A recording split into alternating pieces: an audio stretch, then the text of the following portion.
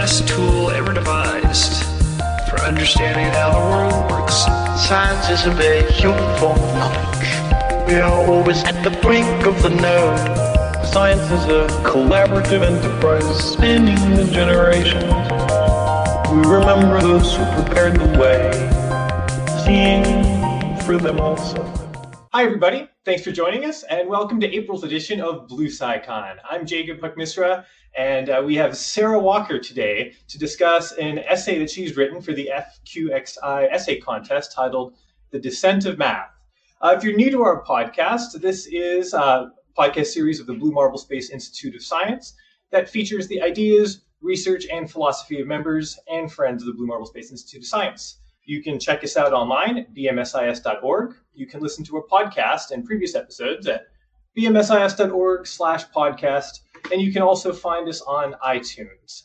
And continuing with our tradition, when our show was previously named Beer with BMSIS, and we'd like to feature beverages of all kinds from all around the world. And we ask our listeners to please send us your beverages. Send us any kind of beverage that you like to have for any time of the day. Breakfast, lunch, dinner, nighttime, whatever you want. Send us a full recipe to podcasts@bmsis.org. We'll be happy to feature your beverage on one of our upcoming shows. For today, we have a non-alcoholic beverage, seltzer water. Seltzer water is great if you're tired of tap water. You want to spice up your water a little bit. If you're traveling to Europe, water with gas, it might be called. It's kind of hard to get what they call still water over there. So, a little bit of bubbles definitely touches up the water a bit. It's non-alcoholic, so I believe it's legal for everybody to drink. Although if you are an alcohol-based life form, then I might caution you to please consume your water responsibly. So with that, Sarah, thanks so much for joining us. So tell us a little bit about the essay and the essay contest. So the FQXI is the Foundational Questions Institute, and they've done a number of these essay contests, right? They do one annually, and they're usually focused on some fundamental question, typically in physics, most often cosmology more than anything else. And the idea is to foster discussion on sort of these big questions that we don't really have answers to, and oftentimes they might border philosophy in some of the aspects that you actually need to tackle to address these questions. So this year is about whether mathematics and our ability to use math to describe the world is just sort of a fluke, or if there's actually something about the structure of reality that corresponds to mathematics, or, we're tricking ourselves basically. Oh, wow. So the descent of math, what you mean by that is almost the idea that our arrival at mathematics may not just be happenstance. Maybe there's some reason that we are at this point with mathematics, and it's maybe, shall I say inevitable? Is that too strong of a word? I'm not 100% convinced if it's inevitable or not, but I think my general stance in approaching any of these questions from a scientific viewpoint is that things are often not just coincidences. So if you, for example, have beings capable of doing science and using math to describe the world, that could be some very weird random fluke, but it probably more likely has a function or some kind of purpose. And you don't like to use words like purpose in science, but usually when you're talking about living systems, it seems kind of a natural way to describe them. A lot of people, particularly in this essay contest, have really been focusing on whether reality out there is really describable in terms of mathematics, and if the universe is mathematical in its structure. And my perspective on the problem is that what we know of math is that we use math, and we use math to do things.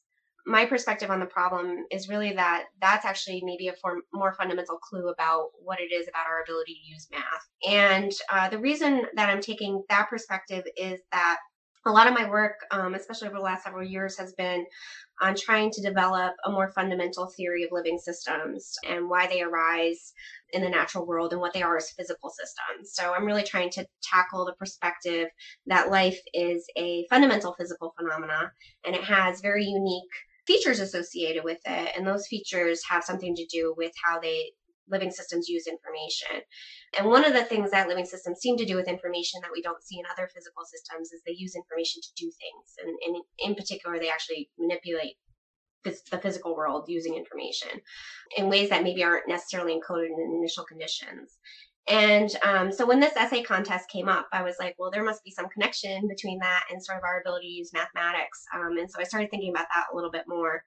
And if you think about, what it is that we're doing when we're using math, in some ways, one of the ways I like to think about it is you're kind of making things possible that weren't possible before humans had the ability to use mathematics. So the example that I like to give is thinking about, like, for example, Newton's law of motion, right? Or laws of gravitation, right? So if you think about the Earth plus the moon and, how many satellites we can have without physical systems that have knowledge of Newton's laws, there's a finite, set of possibilities. We have one moon as we know about it now. We might have had a couple captured asteroids orbiting Earth, maybe no moon at all. But there's a very small finite set of possibilities of possible states that system could have in the absence of beings that have knowledge of Newton's laws. If you think about humans and our ability to use gravitation and how many satellites Earth could have with a being like organisms like humans, the number of states is exponentially increased, number of possible states of Earth plus satellites. So that's kind of a toy example, and it seems kind of like I'm just kind of throwing like weird things out, but I think that's actually kind of a profound observation about what it is that we as humans are doing as physical systems. And so the argument that I like to make is that you can think of all the things that are physically possible, and usually in physics we assume all the things that are physically possible, in which I mean things that don't violate any known laws of physics, are actually possible in reality. My argument is that some of those things are only possible in reality if you have particular physical systems that can construct those things. And so I'm making a distinction between states of the world that are accessible and states of the world that are possible. Perhaps is one way to think about this. If we go back to the Jurassic period, there's nothing in the laws of physics saying you can't have an orbiting satellite with a cell phone, but there's presumably nothing around in the Jurassic period on Earth to invent those things. Right. That's exactly right. And so if I were to assign a purpose to living systems, which I may or may not be inclined to do depending on what day of the week it is, it might be to make more states of the world physically accessible. That is actually a function for what biology does. And in that sense, it's a little bit like the second law of thermodynamics, where you think like the states that are most probable are the ones that are going to be most visited. In this sense, what I'm trying to argue is that there are certain physical systems that make more states of the world accessible, and through the process of biological evolution, you're selecting on this accessibility. So eventually math and things like that arise because if you think about what modern technology and how many things we can create with modern technology, it's many, many, many, many more things that wouldn't have existed in the Jurassic period. So that's a really interesting idea, because a lot of times with evolution, we think about a new creature, a new species arising to fill an ecological niche. But you're almost suggesting that there's an evolutionary process that creates new niche space by actually opening up new exploratory space. And so rather than just trying to better adapt to existing environments, you're trying to invent new solutions. It's basically evolution is innovating and coming up with new ways of surviving that weren't possible before. Yeah. So if you other creatures do this for sure, right? Like humans can do satellites, but I think of birds and beavers as two examples. Like certainly other creatures build things and manipulate their environments, right? Yeah. No, yeah, birds and beavers are great examples. I mean, so as I was trying to say before, that a lot of this kind of derives more fundamentally, hopefully, from a theory for life that would be kind of based on this as being sort of what living systems are and what they do. I see.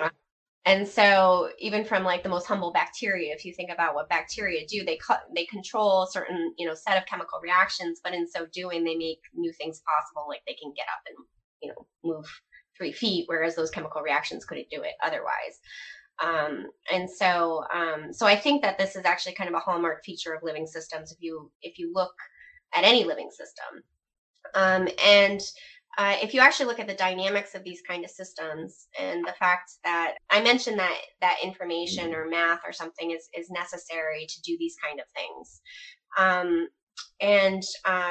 That's actually a fundamental break with the way that we usually do physics, which is why I think this is kind of exciting.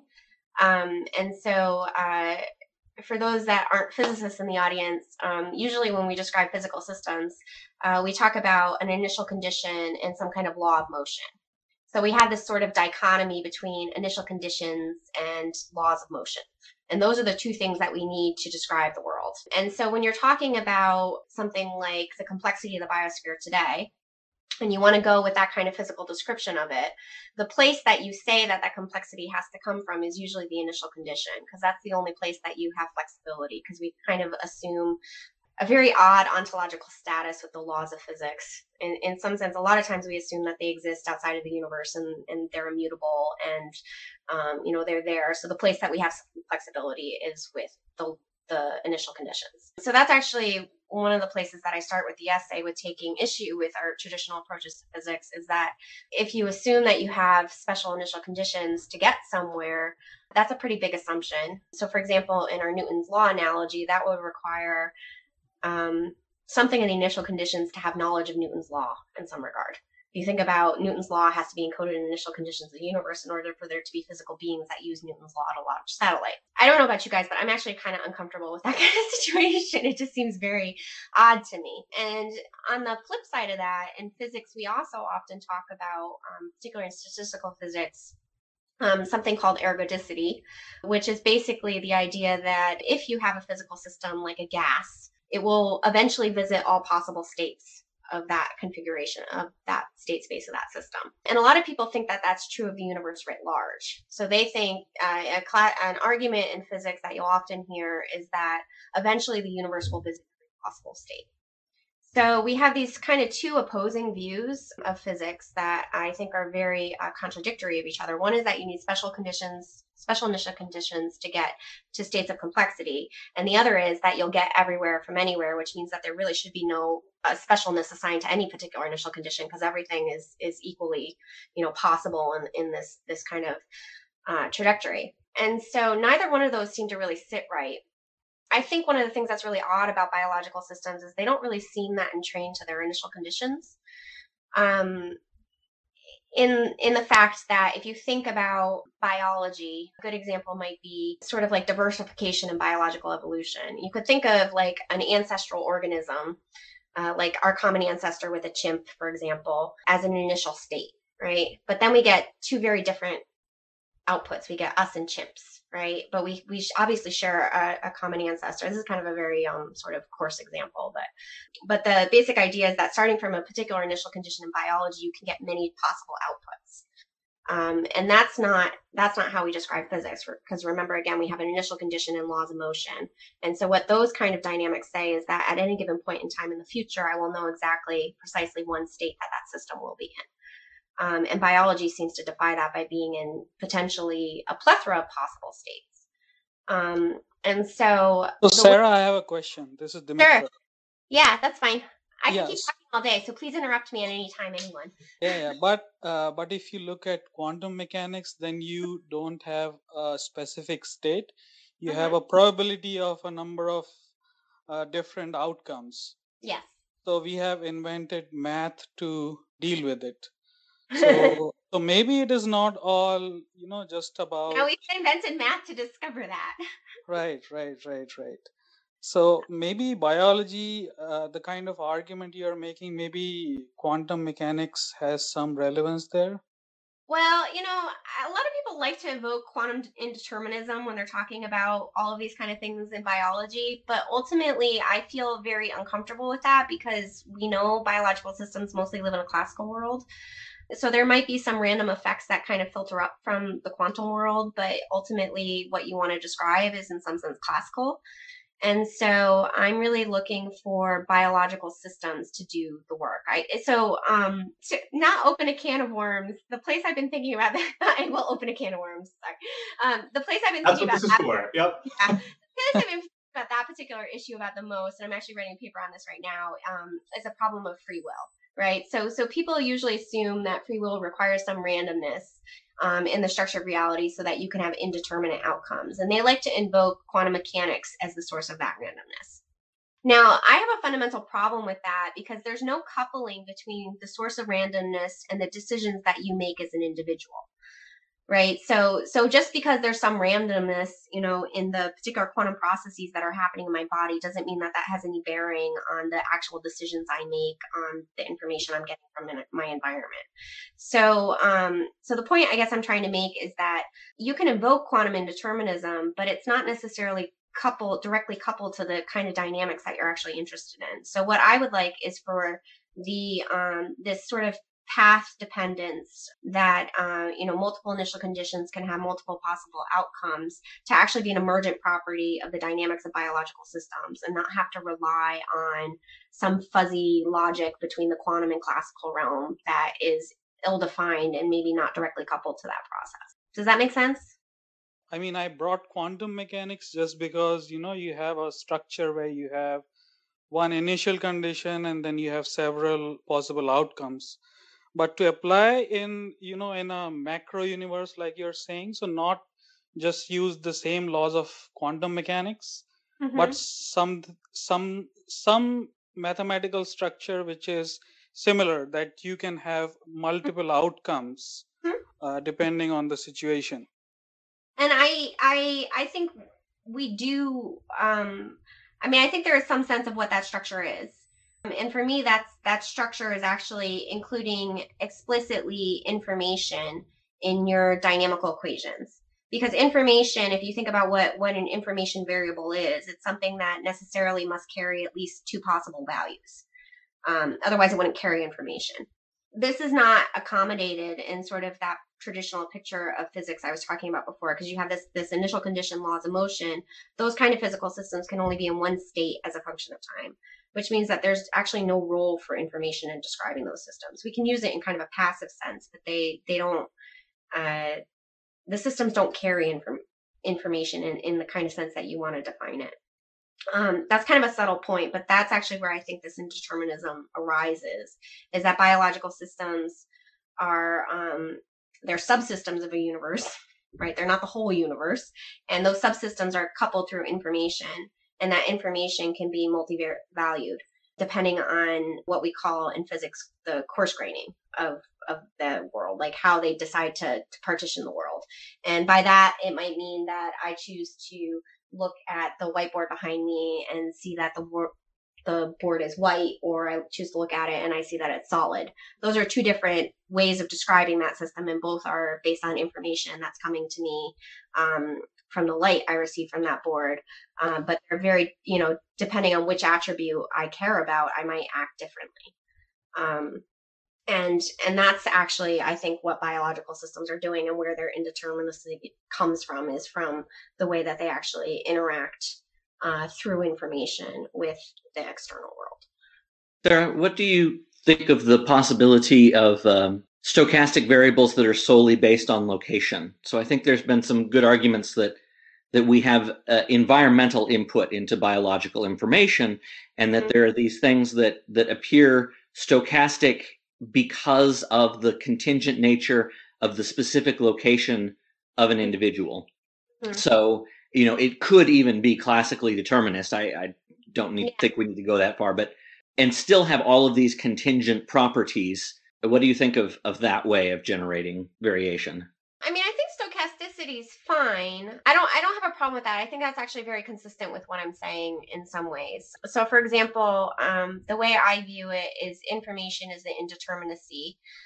What information you read is in some sense environmentally dependent, because if you're in one particular niche space, you might be coarse graining the world in one way, and if you're in another, you might do it a different way. And those things might look like they have some stochastic origin, but it's actually, because of the particular way those systems were interacting with their environment in those particular contexts. So I think that's fine personally, because I'm very fixated on this one particular kind of thing I'm trying to describe, which we all have to fixate on something.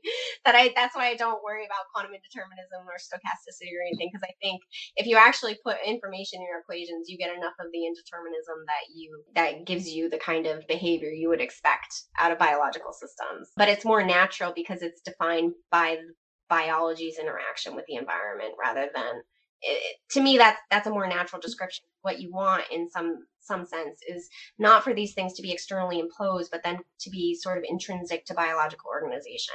Or at least that's what I would hope. Like if you're thinking for a theory of life, you don't want all of the things that are weird about life to arise from quantum indeterminism or stochasticity, because then that tells you nothing really about life. It just says there's some random processes, and then that gives you some weird states that look, and whereas what I'm trying to do is describe what biology is at a physical level. And for that, I think most of the odd properties need to come intrinsically from the definition of it. If I could try to bring it back to math, from that description, rather than saying mathematics is inevitable, maybe I could say mathematics is a biological outcome. Mm-hmm. Because now a lot of mathematicians see sort of mathematics as dualistic in nature, that math is like fundamentally exists in some real way, and that by discovering a mathematical theory, you're uncovering something new about the way things are in a capital T truth sense. Yeah. So maybe is it fair to say that you're saying that mathematics is state space that humans evolved into and gave us this tremendous amount of possibility that we're still exploring today? Yeah. I mean, I actually don't really understand in a lot of ways why we assign such primacy to mathematics, right? Because like language and art and other things are sort of also manifestations of human expression that we use in sort of similar ways. Not exactly the same as math, but they are information encodings that describe the world that we use to manipulate states of the world. So I think math. You could also talk about the descent of art, perhaps, and it might be equally fair. Yes, it might be, or language for sure. Yeah. So So what? I mean.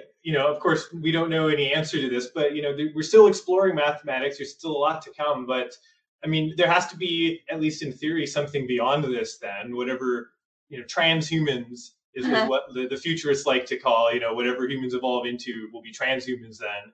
Right. So, I mean, will we have trans art and trans math and trans music and, everything? Well, something completely different? Like, Could an early hominid have conceived of what mathematics would be like today? Probably not.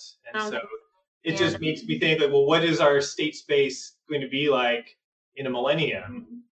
Probably something we can't even imagine right now. No, I don't know what it is. But one of the things I've been trying to do is make arguments for like sort of that humans should the longevity of human civilization, right? Because we have like these sort of bleak apocalyptic views of humanity and things. But it'd be kind of like, this is kind of just a for fun thing.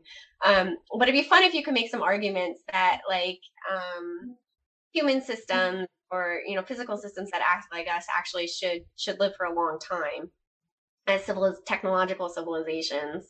And the reason I would argue that physically is because the most sort of probable states in this kind of formalism are the ones that have the most physically accessible states. Because if you think about like sort of a random walk through all of the possible states, the ones you're going to end up on the most are the ones that are highly connected to other states, which means that they have to have information encodings about other states, and they need to have a lot of them. And so that sort of gives you a natural arrow of complexity where you might have increasingly complex biological systems or technological systems as a function of time if you try to look at those kind of trajectories on average. So I would hope that at least, I can't say what the next phase will be, but that there would be a next phase, because that would be sort of where the arrow of time in these systems would be trending. So eventually I'll write a paper on that, but I'm trying to like inject some positivism into this bleak view that physics has left with humanity, that we mean nothing and have no role in the cosmos. So that's kind of my goal. Sarah, Schrodinger ran into trouble with his idea of things that are farther away from equilibrium, because it's just everything's going to equilibrium. It depends on how long it takes. Right. I wonder if it would be possible to recast your idea, not in terms of states that are accessible. I mean, if we have a Lucretian view of the universe, all states are accessible, with or without life, eventually. This is the traditional argument that people have made, and I'm countering that argument by saying no, that's not true. Right. So what I'm saying is though that what if we said that in these more complex states, more things were accessible by shorter paths. Mm-hmm. That's very true. Yeah, you could do that. So one of the things I've been thinking about lately is kind of trying to look at non-equilibrium statistical physics from this framework, because that's been a really difficult place to make progress. And I think part of the problem is that some of the fundamental assumptions we make in equilibrium statistical physics are not valid for what I would call real physical systems, anything that's not in equilibrium. So I think some of those arguments would really apply to that kind of formalism, but I'm just kind of scratching the surface of that now. But I've done, I mean, some of these calculations that some of the things that I'm talking about sort of at a philosophical level, I've done calculations in cellular automata. And so cellular automata, for those that don't know in the audience, are mathematical models from computer science that have discrete states. So you might have cells that are described as black or white, and they have local rules that determine the update behavior. And so they make all kinds of like beautiful pictures, and people like looking at them, lots of pretty triangles and fractals and all that kind of stuff. So one of the questions I asked with that analysis was just if you had an arbitrary elementary CA, just basic one-dimensional system with nearest neighbor rules, is there any set of rules, any set of law of physics that will allow you to get anywhere from any initial condition? And as it turns out, there is not a single one.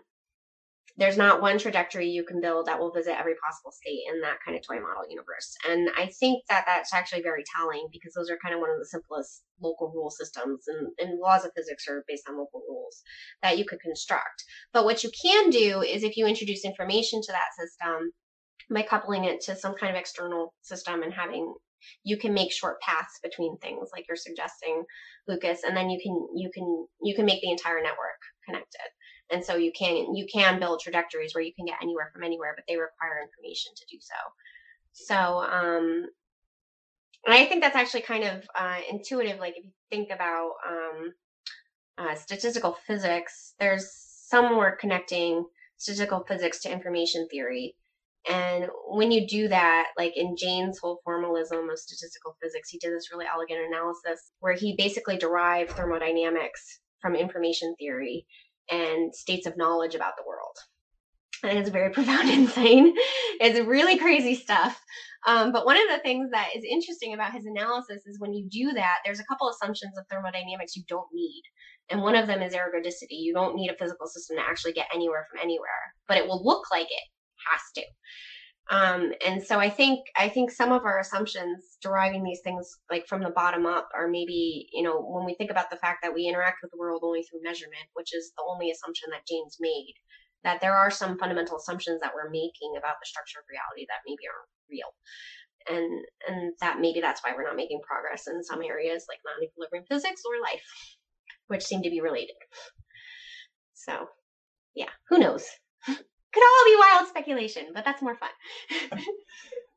Well, I really like this as a way of thinking about, all the mechanisms of evolution, because there's certainly something that's accumulated, but complexity is never quite satisfying. And so thinking about information and accessible states is perhaps, it's at least interesting for me to think about a little bit.